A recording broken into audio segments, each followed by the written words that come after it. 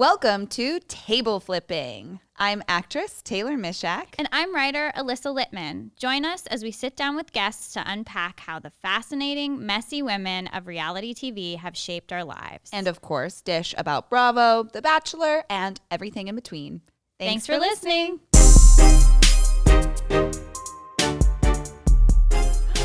Happy Friday, Alyssa. Hello, happy Friday. How are we doing? Good. Having a good morning. How are you? I'm okay. I can't tell you guys how many of these podcasts I've done with a migraine, and I have one right now. So, shout out to all the people powering through a migraine today. How about that? Yeah, aren't you guys shocked? She's a better actor than me. She fucking powers through. She's charming, cracking jokes, and her head is on fire. It is on fire. Crazy. I'm very proud of you. It sounds like it sucks ass. Oh, thank you so much. You're always so supportive, which I really appreciate. There is so much crazy news this week. Yes. The first thing that we want to talk about that happened yesterday is that Mr. Tom Girardi can't appear in court because he has late onset Alzheimer's and dementia. It's pretty early onset to me. It's a pretty quick onset, it seems like to me. Pretty sudden onset. I don't know what they call that. He suddenly has. It's crazy how you can steal money from Indonesia, burn victims and orphans, and then just not remember. And then be like, oh no, I'm old. Yeah. It is a direct one-to-one plot with The Sopranos, if you think about it. It's like, what's his name? Oh, Tony's uncle? Junior, yeah. Yes, yeah. He does shoot Tony, so I do believe that he had Alzheimer's. I guess until Tom Girardi shoots Erica, I might not believe that he has Alzheimer's. Sorry, that's a horrible thing to say, but I am just a little suspicious about the timing of this Alzheimer's situation. Alyssa, I mean, why? we fully saw him on Real Housewives of Beverly Hills last year, and he was talking to all the women, and it was fine, and then she was like, okay, night, sweetie. I'm going to go spend all the money we stole. I don't know. And you also read that now that part of this claim that he has Alzheimer's and dementia is that he is now in a conservatorship a la Britney, correct? Yeah. Yeah, his brother is going to take over his personal matters and his estate, which you very astutely pointed out that there is allegedly no estate. I thought that was what this whole fight was over. So I'm sure nothing will go wrong and everyone will get along and Erica will be just fine and totally taken care of by her brother-in-law as the conservator, basically over both of them, because it's not her money really, from what it sounds like. Do you know what I would allow, honestly, is Britney Spears' father to come in and run that ship. That's what I would do. Let's remove him, Jamie Spears, from the Britney situation, but give him another job and plop him over Tom Girardi's big old Pasadena golf course house and be like, you could go ahead and run this baby. Go for it. Go crazy. Go your wildest dreams. I personally think that Jamie Spears should just be the conservator for everyone. He's so, everyone seems to love him so much. Yeah, he's so good at it. He wants the best for his daughter. So let's just give everyone Jamie Spears as the conservator. Oh my God. We figured it out. So fucking crazy. All I have to say is that they better bring this shit on this current season of Beverly Hills. We better see the court looks coming in and stepping out. We better see news clippings sprinkled throughout the entire season. There was I didn't get to read it yet, but there was an entire article in the LA Times about how fucking corrupt Tom Girardi is and how much he's bought favors in the judicial system and the Democratic Party.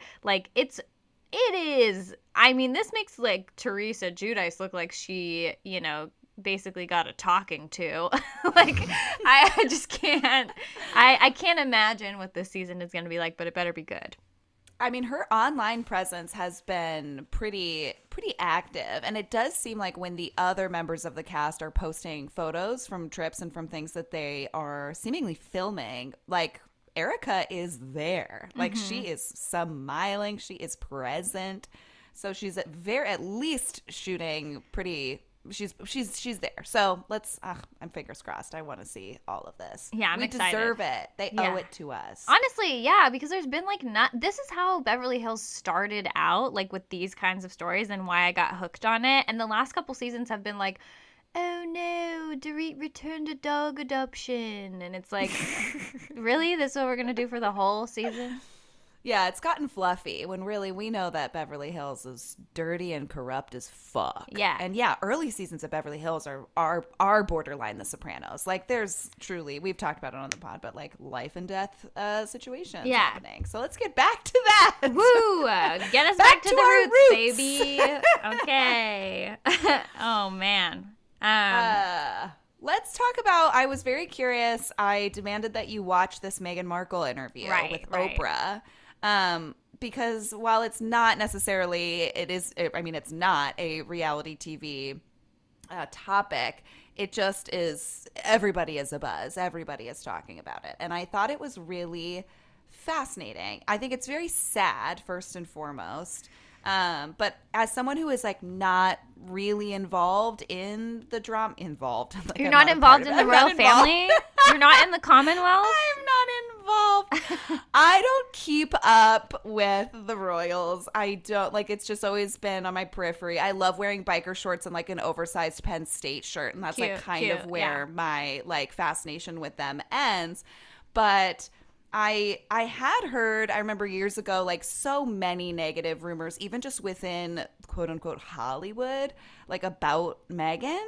Once her and Harry did get together and were getting married, and I was like, oh wow, there is a lot of hate towards this woman that feels a little aggressive and seemingly unfair. Here, watch me just end my career by accident by saying this. You know, her ex-husband or her ex-fiance, I don't know. Look, I'm not an expert on the royals. You know who is an expert on the royals is Abby Caldwell, who we've had on this podcast. And honestly, shame on me for not thinking to bring her on to talk about this. But her ex-husband tried to sell a pilot about her dumping him and getting married and becoming a princess, basically. So I wonder if some of the rumors were coming from that, you know. I can say without naming that the people I was speaking to about it were friends with him. Oh my God. I just want to say, I genuinely don't know what writer it is. I just heard that was like a pilot that was going around. Well, and he worked in like the representation realm of the industry. And so that's the first I'm hearing of the pilot, which makes me, I think that's kind of gross. But yeah, of people who were, and it makes sense. I mean, that's how like breakups work, right? Like if you're friends with the guy who got dumped, you're like, she sucks. But it just seemed like very like, oh, this is like strategic. She dumped him to go date Harry. And I'm like, that seems like impossible. First of all, even if that was her plan, that would be like if right now I wanted to dump Tony to go marry a prince. Yeah, it doesn't feel like a plan I can execute overnight. Or if I did, there would be like steps. I don't know, but I've always been fascinated by like the just general dislike of her when she seems like so lovely, and there's so much fucking racist undertones and everything that's said about her, and this interview finally just like kind of addressed it like head on, which I appreciated. But then I also think that there is something really interesting to talk about in terms of just likability for any woman who is as like intelligent and direct and like very intentional in the way she speaks, that there is this like suspicious like nature to that. Like why do we not trust a woman who is just like speaking very calmly and intelligently? It's fucked up. It's fucked up that we like don't want to trust a woman who is like put together and is being intentional in the way she's speaking. It's frustrating to me. Yeah, I think you're hitting on a lot of things that are like universal themes that we talk about with many different women, including like Britney Spears. We've mentioned, you know, I think we've talked a little bit about Anne Hathaway on this podcast. Like, I also think it's so interesting because anytime I hear that a woman is difficult in Hollywood, I'm always like, well, who's saying she's difficult? You know, like I mean, obviously there are people who are difficult to work with, but you have to kind of consider the source. And so I think this is like a perfect example of that. It's also such a strange thing to me because you really don't have to be a fan of her. She's marrying someone, you know? It's not like I mean, maybe that's dumb to say because I'm just not into the monarchy, but she's not like a pop star or anything. I guess she might want to go back to acting, but it's like fine if you don't want to hang out with her, if you don't want to be like her, like it's totally fine. There's that's such a good point. That's also why it like always rubbed me the wrong way, and it became very clear what was going on. If you look at like years earlier, like, oh, Kate is going to marry William. And then you just go, oh, she's pretty. That's nice. And then you don't talk about it anymore. And then it's like, oh, Meghan is going to marry Harry. And what a fucking monster. And it's like, well, what is the difference here? I'll tell you. It's literally black and white. And like, also, they're both gorgeous, normal women that we should, like, it just... Though it's so clear that she was just like ripped apart for being a woman of color. And then to see her talk about not having any agency in the situation is like so scary. Yeah, I think what some people are reacting to, which, you know, Bethany Frankel, like just don't just put the phone down, don't tweet. You know, I think some people are like, look, like obviously we watch her talk with Oprah about how they live in Santa Barbara, you know, in the same neighborhood. And that's like one of the most expensive real estate markets probably anywhere. And so I think some people are like, oh, cry me a river, you know, you still have a lot of wealth and you're very fortunate. But I think so it's hard to be like, oh man, I feel so bad for you. But at the same time, it's like, you know, it doesn't really matter how wealthy you are. Like suicidal ideation is a very real thing. The way that the press was covering her, which I didn't know because I don't closely follow like British tabloids or anything, was horrendous. I mean, I think it's really valuable that she's showing that no matter like how loved you are by your partner and how much, you know, how many resources you have at your dispense and how glamorous your life seems, like this is a real, mental health is real, you know, and you can't, just because your life is like seemingly very fancy and extravagant, it doesn't mean that you're immune to horrible racist takedowns of yourself in the press. I mean, that's just something that no one should ever have to go through. And I shared this with you too, but like the conversation that she shared about the royal family questioning how their son would look, like the color of his skin, that is something that my mom has told me was like the first thing that my grandmother on the white side of my family said to her. Like she asked my mom, why is her skin so brown? And so for me to hear that that's a common conversation that other interracial families have, and I heard Bomani Jones talk about it as well on his podcast, that's like something that comes up very often. I just think it's like a valuable thing to highlight all of this directly and let people know that like, hey, this isn't like acceptable behind closed doors, you know? And I think that was her whole point, was like, look, people are going to treat me how they're going to treat me. I just was not allowed to do anything about it. And so now I'm going to do something about it, you know? Yeah. This is the only opportunity to have to like sort of take the stage and talk about all of those things that she has not been allowed to talk about. And it's in that case, especially like you're saying, it's setting a good example about trying to be transparent and trying to not create a future environment where these conversations are allowed to happen. I would also just like to say, everyone's like tiptoeing around the fact like, oh, the monarchy is like allegedly said these things, allegedly racist. I'm like, maybe this is the wrong thing to say, but like, do you guys not understand that like colonizing other countries is like the OG of racism?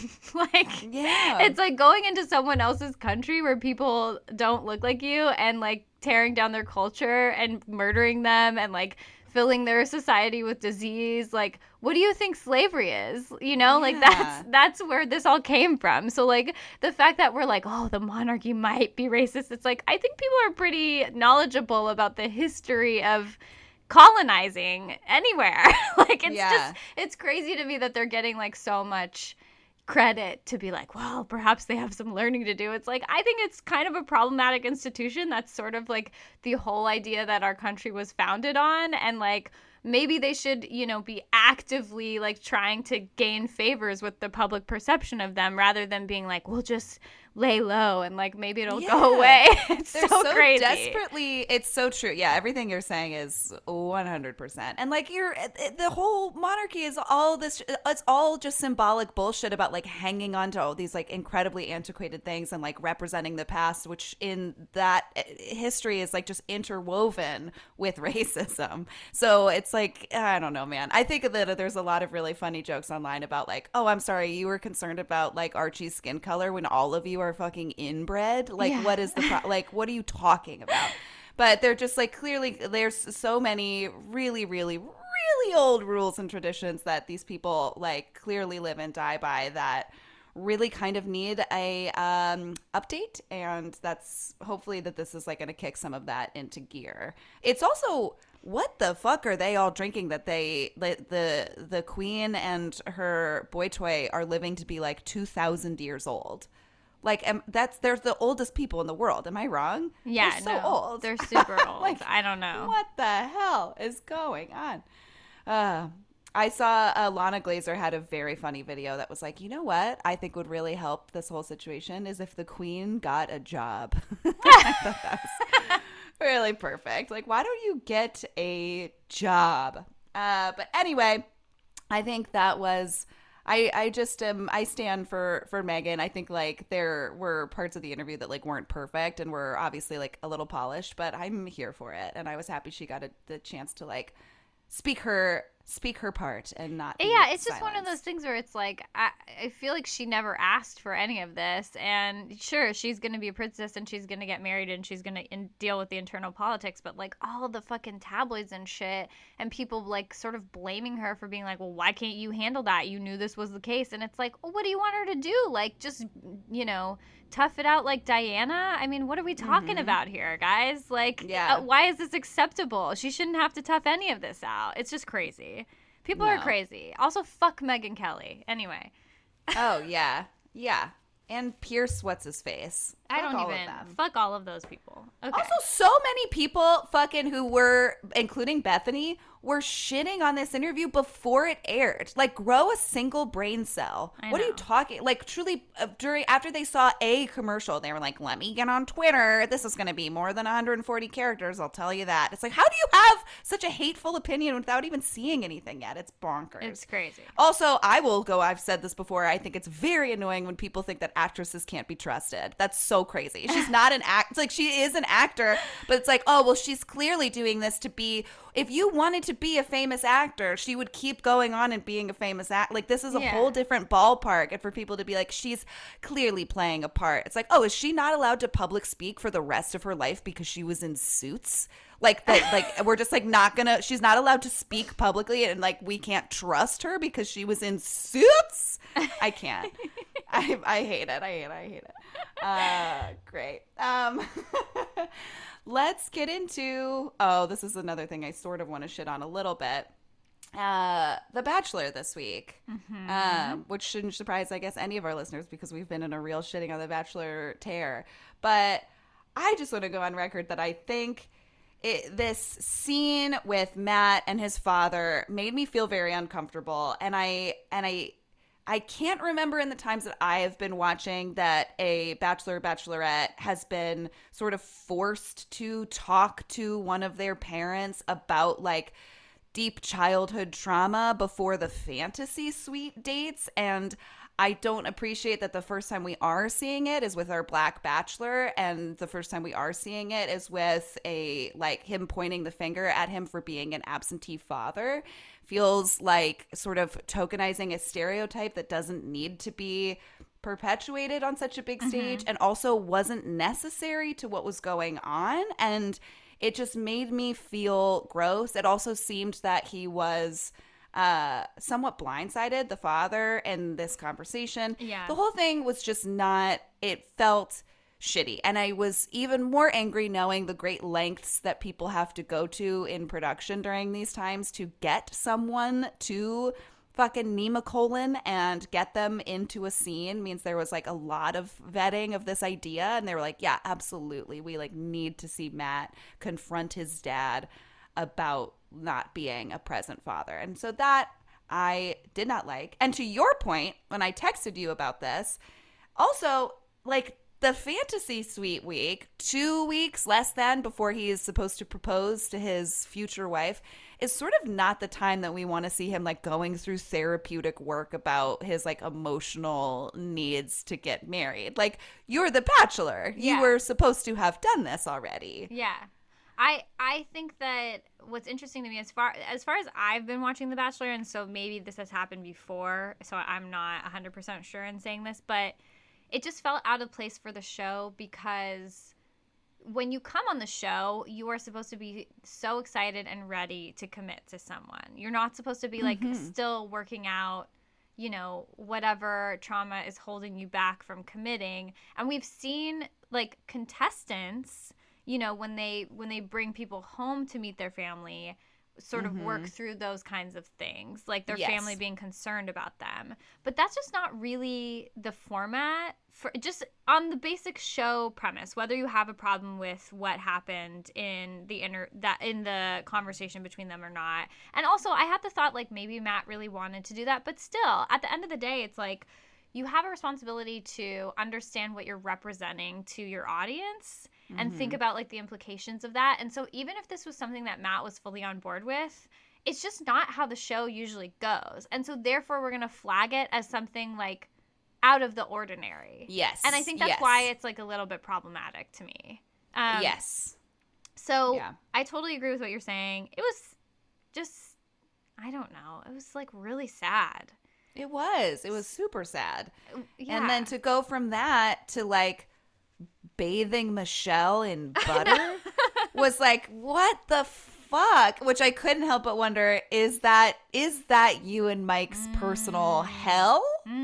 Well, we wouldn't drink fantasy. The butter. I would say we wouldn't put the butter in our mouth. I have never like gotten into a vat of milk though. So I feel like that might be kind of soothing, you know? It might be like the only way we could actually enjoy a milk product, to be Perhaps. honest. It did seem creamy and smooth. It just was such a bizarre date. Very, very weird. And like rubbing butter on each other. I would be concerned about like curdling and like I didn't care for it. It just seems like I love milk. Yeah, you do love milk. It seems like it would take a lot of scrubbing to get the like actual film of the butter off your skin in every crevice. Like, have you ever, you know, when you cook with your hand, you like bake something with your hands, you have to mash something together. There's like a stick of butter in it.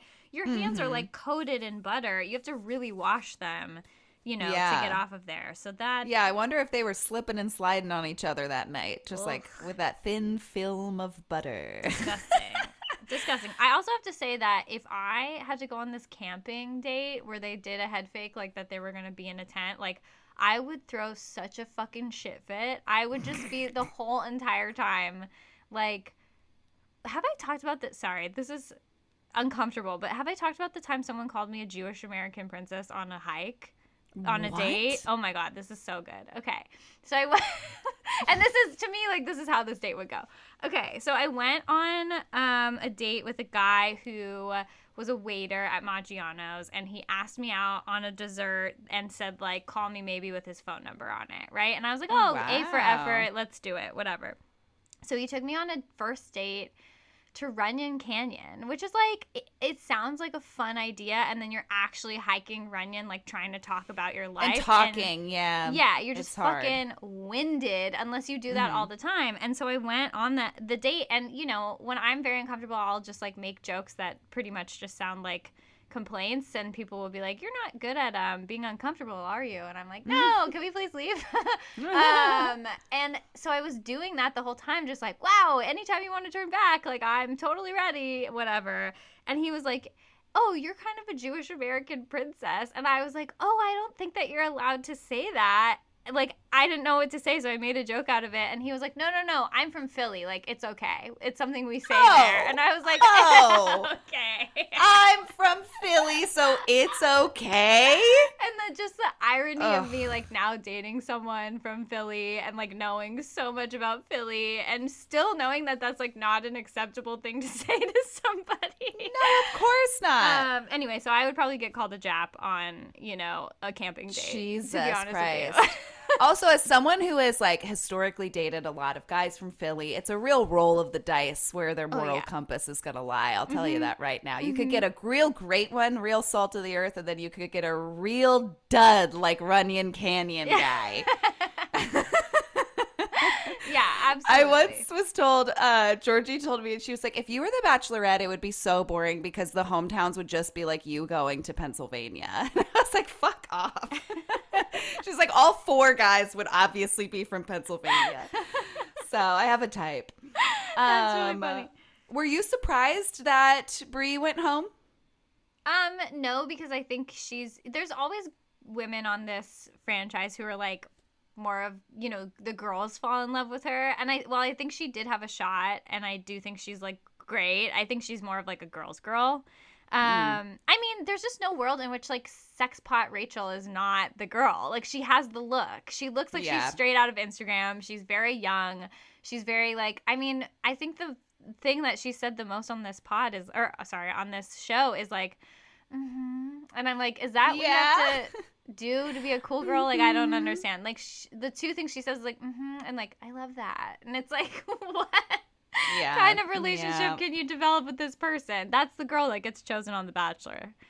This all being said, guess who is it? I think you and I are basically tied for first in our bracket. Yeah, you and I are first and second, I think, and the Franklin sisters are last.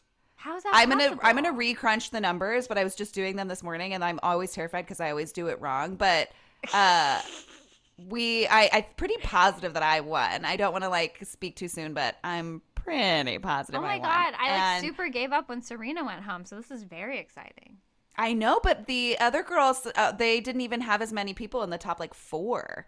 So I'm gonna recrunch it and find an absolute loser, because then that person, what did we agree on? Either has to take the wellness class that Queen Victoria. No, we're buying the brushes that she sells, because her wellness class is like fucking $400, and I'm just not gonna pay that money. Like, I'm sorry. Well, you don't have to, Alyssa. I think you came in second. Yay. Okay, wait. We so could maybe make them do it. I'm just kidding. We could make them do it. Or read Ben Higgins' book. I think that was the right.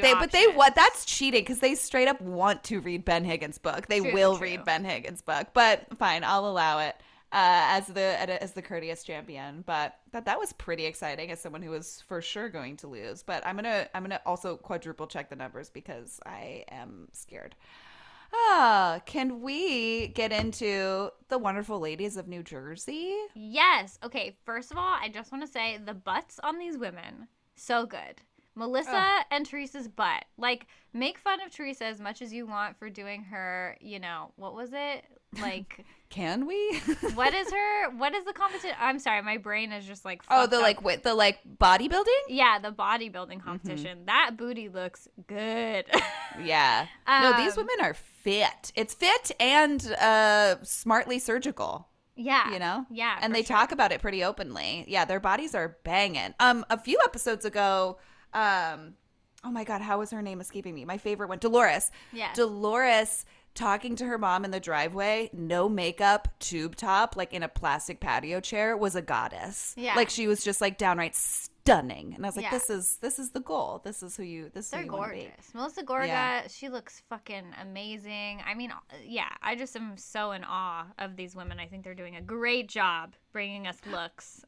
I think that Melissa Gorga is just matter-of-factly so beautiful, and yet is often in like rompers that look like they're from like Charlotte Russe in 2007. Well, like, it's New Jersey. Like, it's New Jersey. I mean, what do you want? Oh, Taylor, no, you must be confused. It's New Jersey. We're grading on a curve here, you know? It's pronounced New Jersey. That's so funny. And yeah, wait, what do we think about Margaret tells the girls that she is got a book deal with Simon Schuster, and she is going to is writing her memoir of sorts, which I love, and tells like a pretty scary, uncomfortable story about like one of her first jobs when she was 22, working in fashion in New York, where she would like go on these shopping trips with her boss for work, and then he would invite her back home to his apartment and basically like force her to hook up with him. And she said it in a way more like charming and fun and at a clipped pace than I just did. And it was interesting to see the different women react to it. And I don't know, what did you think about it? I think I kind of always fall on the side of like, if you're being honest about something and you know other people have probably gone through it, but they're too scared to talk about it. I think that's always a valuable thing to see on TV. I also have this opinion that like, you know, it seems to me in the 80s, maybe even in the 90s, possibly even now, but less so, that, you know, one of the only ways for women to get promoted was to like fuck their superiors. I know that sounds like really problematic, but it's a real thing. Like, no, she wasn't reinventing the wheel at this time. Like, we all talk about casting couches and stuff as like a joke, but that's real, you know? So I have a hard time being like blaming the woman for participating in the system that was set up for her, especially when you're 22 and you don't really know better. And like, I don't know, my read on it was like, she said he was hot. Obviously, it's like an abuse of power, but it didn't seem like she was totally not into him to me. Yeah, I feel like it was something where it's like, I mean, it was, you know, and then I did, and it was fine. And, and it, I don't know. I also think that there is something when it seems evident to me that she's come to terms with her feelings about it, and that she was like, you know, somewhat okay with it at the time.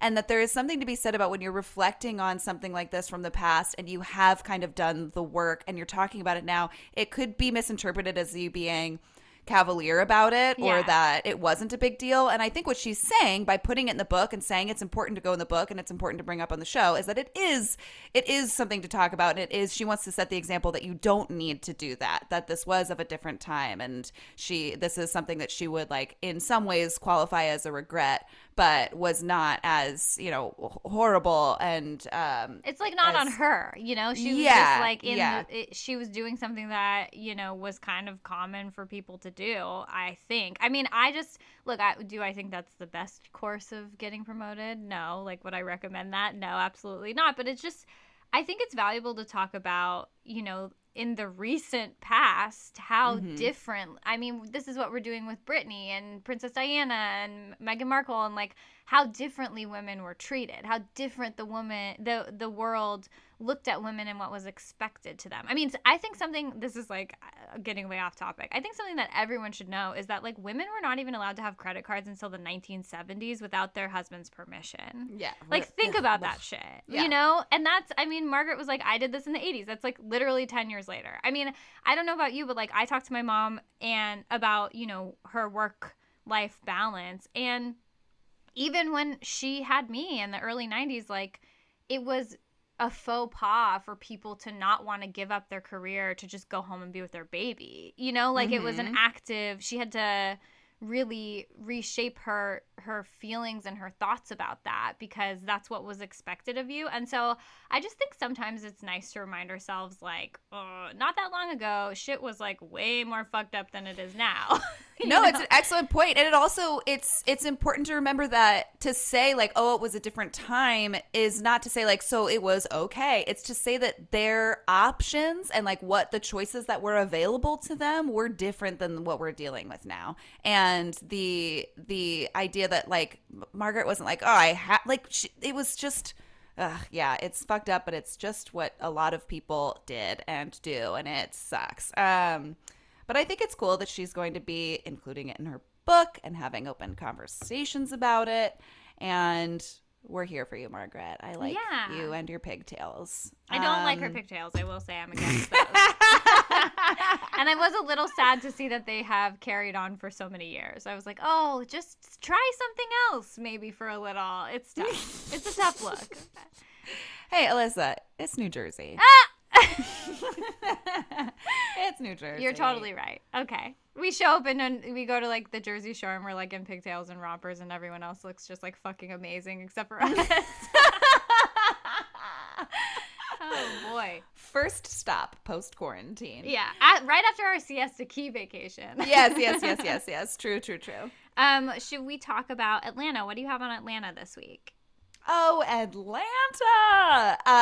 Atlanta. I loved watching Kenya just like drag Drew for doing vocal exercises before her dinner with Kenya. She like the two of them were supposed to have this like one-on-one dinner, and Kenya walks in on her doing like full on like High School Musical like brrr, bah, bah, bah, like vocal warm-ups, and just rips on her for it, which I loved. But I have to say, I do sort of get where Drew is coming from. I wouldn't, and I haven't done vocal warm-ups before a lunch or dinner with another person. But I have, listen, my face is crazy. I think it has like 17 extra muscles in it. I'm like so weirdly expressive and sometimes do too much, especially when I'm nervous. And so I'll practice, like, I think a lot of people practice phone calls. If I'm driving somewhere, I can like try to like calm down my face and practice like a cool listening face or like a calm talking face that doesn't look like my muscles are having seizures. Wow. Is that weird? This is a real peek behind the curtain that I love. I think it's so, every time I like see my face on camera, I'm like, oh my God, why are you doing so much? So my exercises are about like calming down my face, not like warming it up. But I do a little bit of that, like just kind of like rehearsing, like, okay, eyebrows, like you don't need to be doing so much crazy shit. Like you could take a breather. But I don't think that I would be caught doing those sort of exercises alone at a restaurant.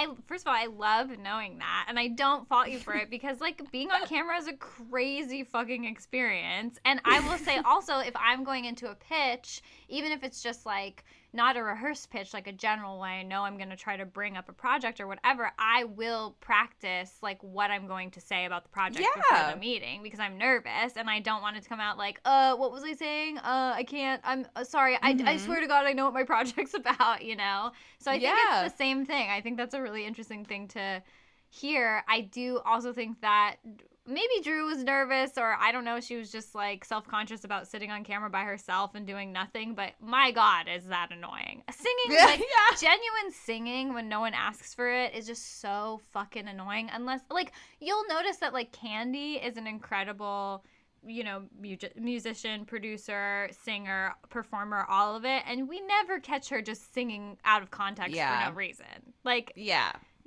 So no, believe me, as a musical theater attendee, there is something so profoundly annoying about someone who has like spectacular vocal pipes just like finding any excuse to sing to you. And you're like, I get it. Like, I know that you are so talented. I don't need you to like sing to me.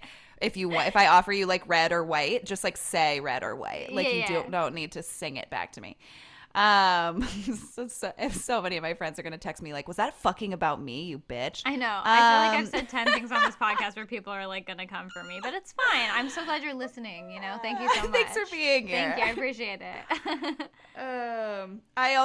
I could not feel, as I've said before, two things actually. I said that Cynthia's wedding was ruining my life, which it is. And I also said that I read that Bravo didn't shoot the wedding, and I was totally wrong. Like, it's so evident that Bravo was present and shot Cynthia's wedding to my kill, which sucks. And, like, here's a question. Everything, she's like, in this episode, we see her going, everything that could go wrong is going wrong with my wedding. And it's like, yeah, girl, everything that could go wrong is going wrong this year to everybody. So you can shut the fuck up. And second of all, she's like, all of these bridesmaids just can't come. And all of these groomsmen, I just found out they also just can't come. No, it's not that they just can't come. It's not that they just can't come. It's the fucking height of the pandemic that you're having this huge diamond themed wedding. Like get the fuck out of here acting like not mentioning it is making me even more infuriated. And then how the hell do you order a wedding band in the wrong size? Like, don't you, it's like anything else that you order with you take the size and then you order it. So she's like, now the ring doesn't fit his finger. I'm like, so you really are doing this with just like one eye open. Like, you are just half-assing this entire like super spreader wedding. How did you order it in the wrong size? But maybe I'm just being a bitch because I'm mad about it. No, I think that you're calling out the fact that, like, Cynthia seems to think that this is all personally happening to her, like as if the pandemic was created to prevent her wedding from happening. And it's like, honey, it's all happening to all of us in the world, and it's unprecedented, and it really has nothing to do with you wanting to get married. And so you framing it this way is just a little bit tough for everyone, you know? So yeah. I totally agree. No, thank you. I feel like such a fucking annoying nag, you know, sort of calling out the COVID situation over and over again. But I truly cannot believe they're going to show us a full wedding with a bunch of people who are not on the show. Like, it's crazy. Yeah, that's what I'm saying. I'm like, that's, you just at that point got to be like, no, we're not going to be there. Like, we can't be there. But maybe now it's like, I don't know. I would be interested to see if there was conversations of like, well, if we get far enough away, like if the vaccine is getting distributed by air date, we can include the wedding scenes, like, because they're going to be less. I don't know. It seems sus. Don't care for it. Crazy. Should we talk about Summer House? Yes. Okay. So I was shooting very late last night. And then so I texted Alyssa, because Summer House comes out on Thursdays, and asked if she would do me the favor of spilling the tea about Summer House so that I could just go to bed when I got home. And she did. What a princess of Genovia. Thank you. So, talk to me. What happened? Okay, so you saw the last episode. We had the dinner with Lindsay and Steven, and then Steven just straight up leaves. So, I wasn't 100% sure, but we do get the dots connected that Lindsay did not know that he just, like, permanently left. And Kyle comes up to her and is like, oh, my God, I'm so sorry. And she's like, what? It's fine. We just got in an argument. And he's like, oh, no, we actually helped him pack his shit, and he left. And she's like, on my motherfucking birthday? Which anybody who's like, on my fucking birthday, I totally identify. Like, I can't be mad, because the amount of times I've been like, it's my fucking birthday. Like, I can't even lie about it. Like, that's who I am. Yeah, I'm here so too. So they like bring out 2 little candlesticks, and they all take shots together, and Lindsay's like determined to have fun on her birthday while everyone's crying, and everyone is so immediately like, let's go, like, okay, everyone just like turn on the music, we're having fun. And it's like, guys, maybe let's just take a beat and recoup and have like a different day that we celebrate this. Yeah. So then what happens is Steven and Lindsay are going back and forth over phone and text after not talking for a bit. And Lindsay sent him like homework, essentially being like, if you want to be my boyfriend, these are the things you need to improve on.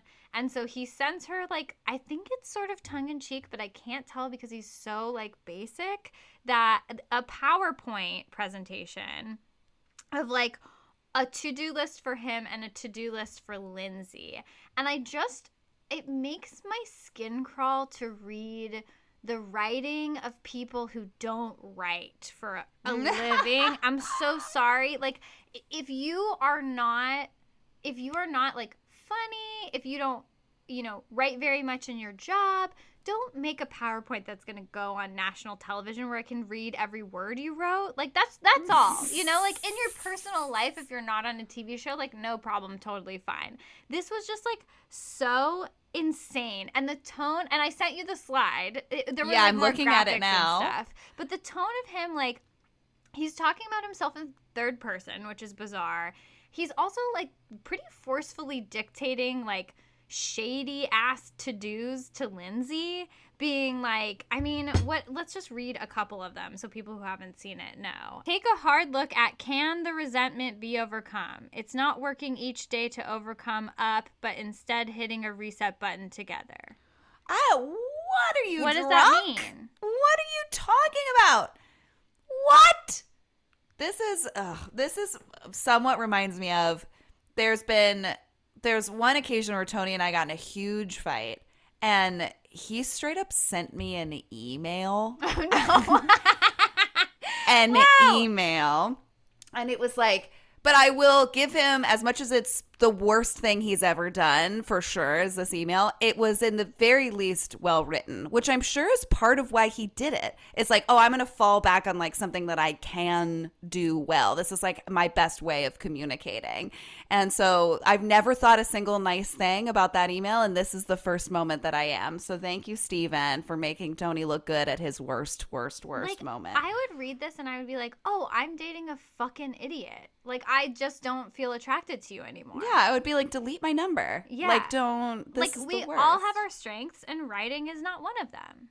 So, you know, like, I just feel like you should play to your strengths, Steven. That's all. Express more gratitude in the moment and via surprises to show Lindsay I see all the hard work she has done. Like, one of her to-dos on that he's dictating to her is, look back at last couple weeks and see if you honestly feel you set us up for success in this situation. Oh my God. Like, that's so condescending. The tenses don't even match. Look back at last couple weeks. Okay, so multiple situations. See if you set us up for success in this situation. Like, what situation? Which situation are you referring to? I can't.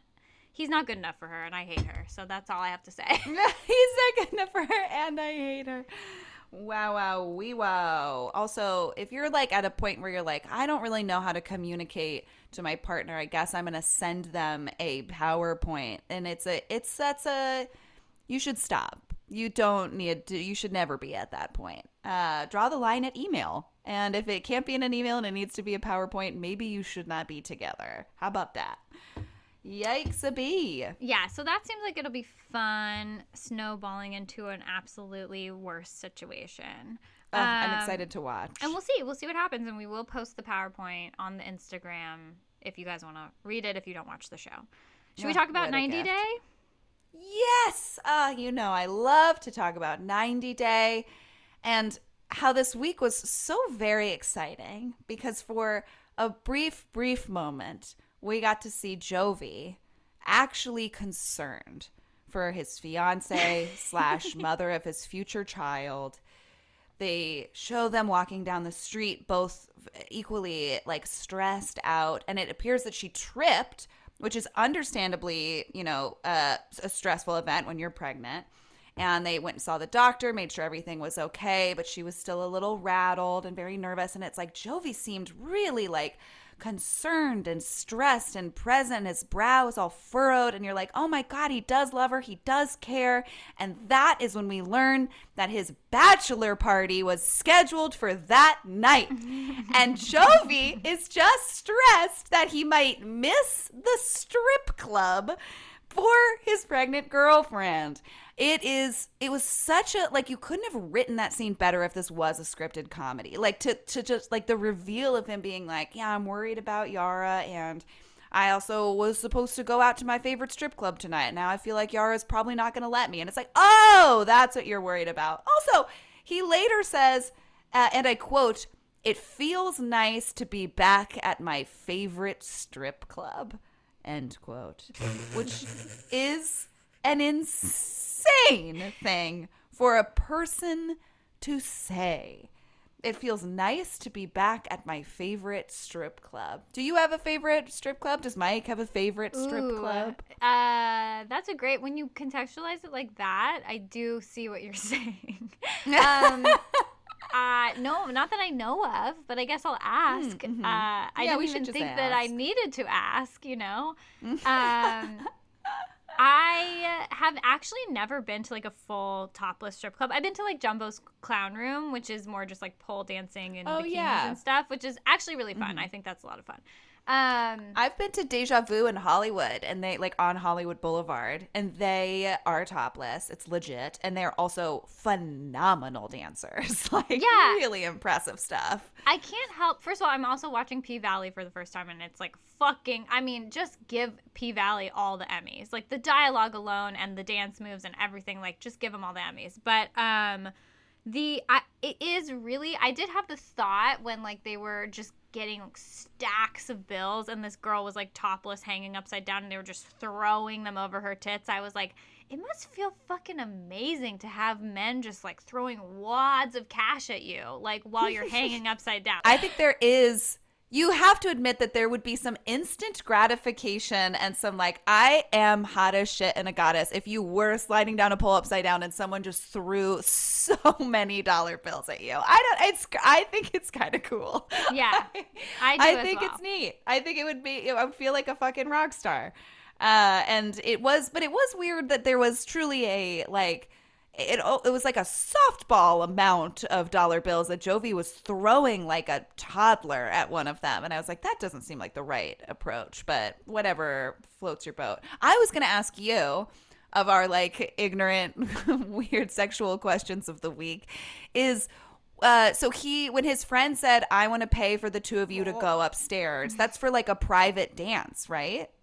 I mean, look, you're asking, I don't know. Like, I've never been to a strip club before, but yeah, I think it's like a private lap dance. I think they're trying to imply that something more is going to go on. To me, that seems like a case-by-case situation. You know, like, I'm not naive to the fact that maybe you could pay more for some extra services. But I mean, just having that girl on camera, and she just seemed like she was sort of in on it, and like it was fine, and they're implying that it's worse than it is just for some drama. Like, did you feel that at all, or did you feel like, Jovi's gonna go get his dick sucked by this girl? Yeah, she was basically burning the lens. She was just like beaming and like looking right into the camera and was like, hey. I'm like, this girl is wearing a cardigan over a bikini. Like, she's not sucking anyone's dick. Like, let's just be honest. Yeah, I think that was I doubt they even went upstairs. I think they just like, she held his hand and they just like walked out of frame, and then she like got her $100 from the production team, and then she went back to doing her job. Yeah.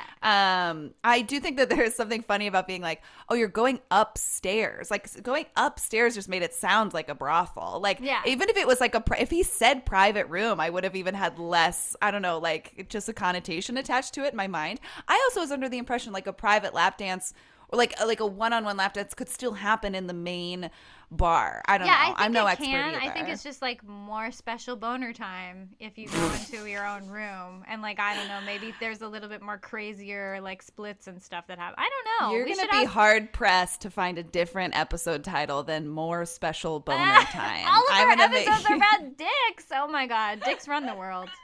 Dicks do. God damn it. Oh, and then we can't not mention the weekly just crime that is Brandon. But this week, he says like Julia and him are upset. They're sitting in a pew of a church, I believe, and she's getting upset because he's not excited about the wedding and so many other things, and she's upset that she's marrying Brandon, which, like, wouldn't we all be?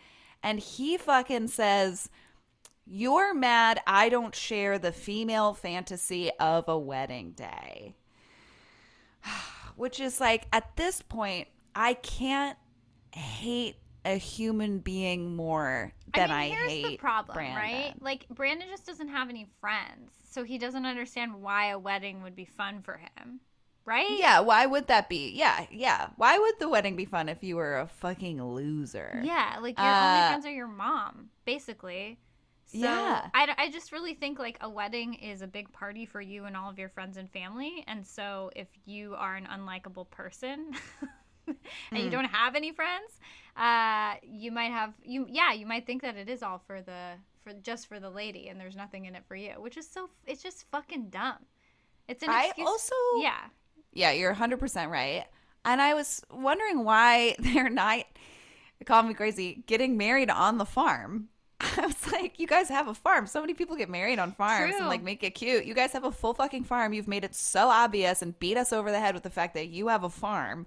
And now they were like looking at this like church. I also have a theory. I think that some footage was lost because this scene that we saw, Brandon and Julia, came out of nowhere towards the end of the episode. We didn't like even see an establishing shot of the church or them walking in.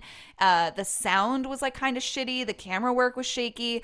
I'm wondering if some production assistant lost an SD card.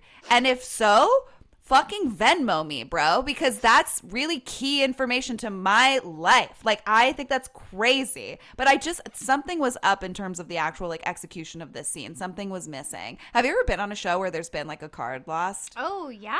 I was on, I don't know if I'm allowed to say this, but on the show that you also were on, I Feel Bad, we lost an entire day of footage because one of the cards was corrupted. Oh, and it was like, yeah. I mean, I wasn't on set when it happened, but it was like nobody's fault, I guess. It was just shit happens sometimes. I also love this idea that you are sort of like pitching this sense that like production assistants are like in charge of the marketing for The Bachelor and like in charge of the SD cards, and like when really like at the end of the day they're in charge of like picking up lunches and making sure the orders are right. Yeah, this is true. Like, I just like the word production assistant. She's right. This is a good correction. This is an absolute good correction. Also, production assistants are my favorite friends on set of any given show. So I don't know why I'm immediately throwing them under the bus. It's just like a general term. The PA fucking dropped the SD card in the pig mud and we lost all the footage. I'm like, oh my God. The PA, why did someone hand the SD card to the PA? That's not their job. No, you're right. She's right, everybody. She's right. Thanks for keeping me in check. This is true. This is very true. Yeah, we had a day on Date where we had an SD card literally get lost. Like truly just like not found, which was like very scary and stressful. And we also had a day last year where our camera truck was broken into and equipment was stolen. Just right before a shoot day. It was so insane. And so I was like sitting in the makeup chair, and then we were like, we don't know if we're going to be shooting today. That happens And I was all like, the time. No, why? Does it happen all the time? Yeah, truly. So I went to SC for film school, and the equipment that they give you is insured, and you're like in charge of it.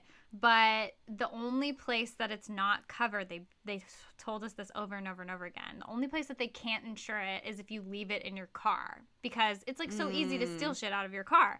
And so I had my roommate, who was my good friend, she brought, this is so funny. So look, SC is in South Central, which has a reputation for being like dangerous. I think that's largely racist, but so people were always like, careful when you're shooting, whatever. She drove her equipment to fucking Calabasas, which has a reputation for not being dangerous at all. And she was like, I'll just leave all my equipment in the trunk overnight while I'm like at my boyfriend's house and I'm going to film out in Calabasas. Well, guess what? Someone fucking stole her car in Calabasas, and she had to pay thousands of dollars to replace the equipment because none of it was covered. It was insane. No. Oh my God. Yeah. So wow. Don't leave your shit in the truck. Don't judge a book by its cover, people. Have I told you about the time my car was broken into? And this is recent, embarrassingly recent. My car was broken into. Everything in the glove compartment was stolen. Everything in the car was stolen except for one item, which they left in my driver's seat as a big fuck you. And it was it was Nick Jonas's album as a CD. Just like they left the Nick Jonas CD like in my driver's seat, which was a big, I think, middle finger. Like, we want to steal all your stuff, but you have horrible taste in music and we don't even want this. And to that I say, Bacon was a fucking bop and that album was great. Wow, you're just reminding me actually that my friend worked at like a video rental store, like when that was a thing back in the day. And so she wasn't upset about her car and she wasn't upset about her camera equipment, but she was devastated that she had this massive collection of movies that were like on DVD in like, you know, little CD flip cases, just stacks and stacks of them that she had like accrued over the years from getting discounts and shit from her job before she got to college, and they took all of them. She had no movies left. It was so sad. That sucks. Really that sad. Sucks so much. Yeah. Like, I worked so hard on that, and they probably don't even care. Like, I bet they didn't even do anything with it. That's right? what sucks. Anyway. Well, fuck you, people. Yeah, crazy. Don't steal. That's such a shitty thing. I would feel gross. Is that a good original thought to end on? Just don't steal. Don't be racist and don't steal. Yeah. That's it.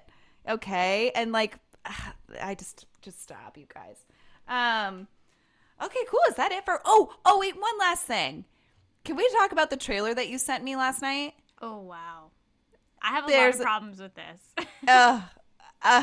Mortgage or Marriage on Netflix, and it's exactly what it sounds like. It's millennials on some kind of reality show where these two boomers, who are both women, pitch them different reasons why they should have their dream wedding, or they should buy their, I don't even know if it's their dream home. It's like a starter home, basically. And so it's called Marriage or Mortgage.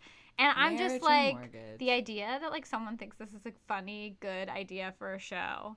And all of our parents got to have both, no problem, no questions asked. And we are literally living through the worst fucking real estate market in the history of time right now. Like, there are no houses. Prices are going like hundreds of thousands of dollars over asking. Like, it's insane. And we're all gonna like make ourselves broke so we can't even afford to pay for a wedding. They're like, that's a cute idea for a show. Oh my God, we're like Sophie's Choice. Let's like do it. You know, I'm just like, oh my God, fuck every generation before ours who like put us in this situation.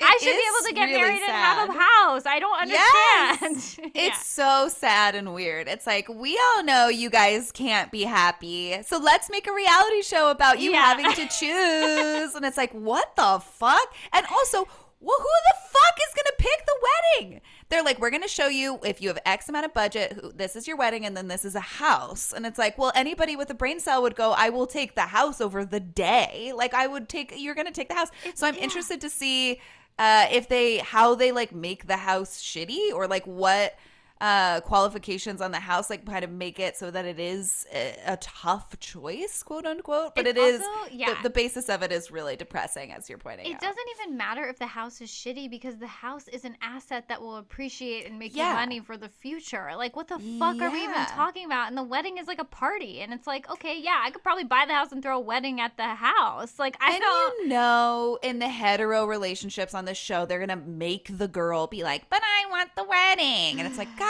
fucking damn it. Like, they're definitely going to do that shit. And the worst part about this whole thing is that I'm gonna watch at least an episode. Oh, yeah. For sure. It's also probably gonna be like, we live in Mississippi and houses are $10, and we're out here in LA like, I need $1 million for a house. Fuck. Yeah, they're gonna be like, we have a budget of $250, and they're gonna be like, here is this extravagant like Kardashian level wedding in a 5-bedroom home. They're like, oh, Mindy Weiss actually is gonna do your wedding for $10, and also here's a mansion for $20 that'll appreciate to $30 in 10 years. And we're just like, wow, why do we live here? Hollywood is the worst. Okay. It's true. Oh man, we'll share that trailer to the Instagram too, because it is just rich if you guys really want to fuck yourselves up a lot more than we're already fucked up. If you want to have something to scream about, really go ahead and check out that trailer. Well, I hope that has your migraine gotten better during the course of this conversation? I feel like it has. I feel like I've been searching for a few words, but the medication is doing its job. I'm not in pain. Yay! Yeah. Okay, great. Well, let's sign off. Let everybody go about their day, and you get your migraine better. And we'll talk to you all next week.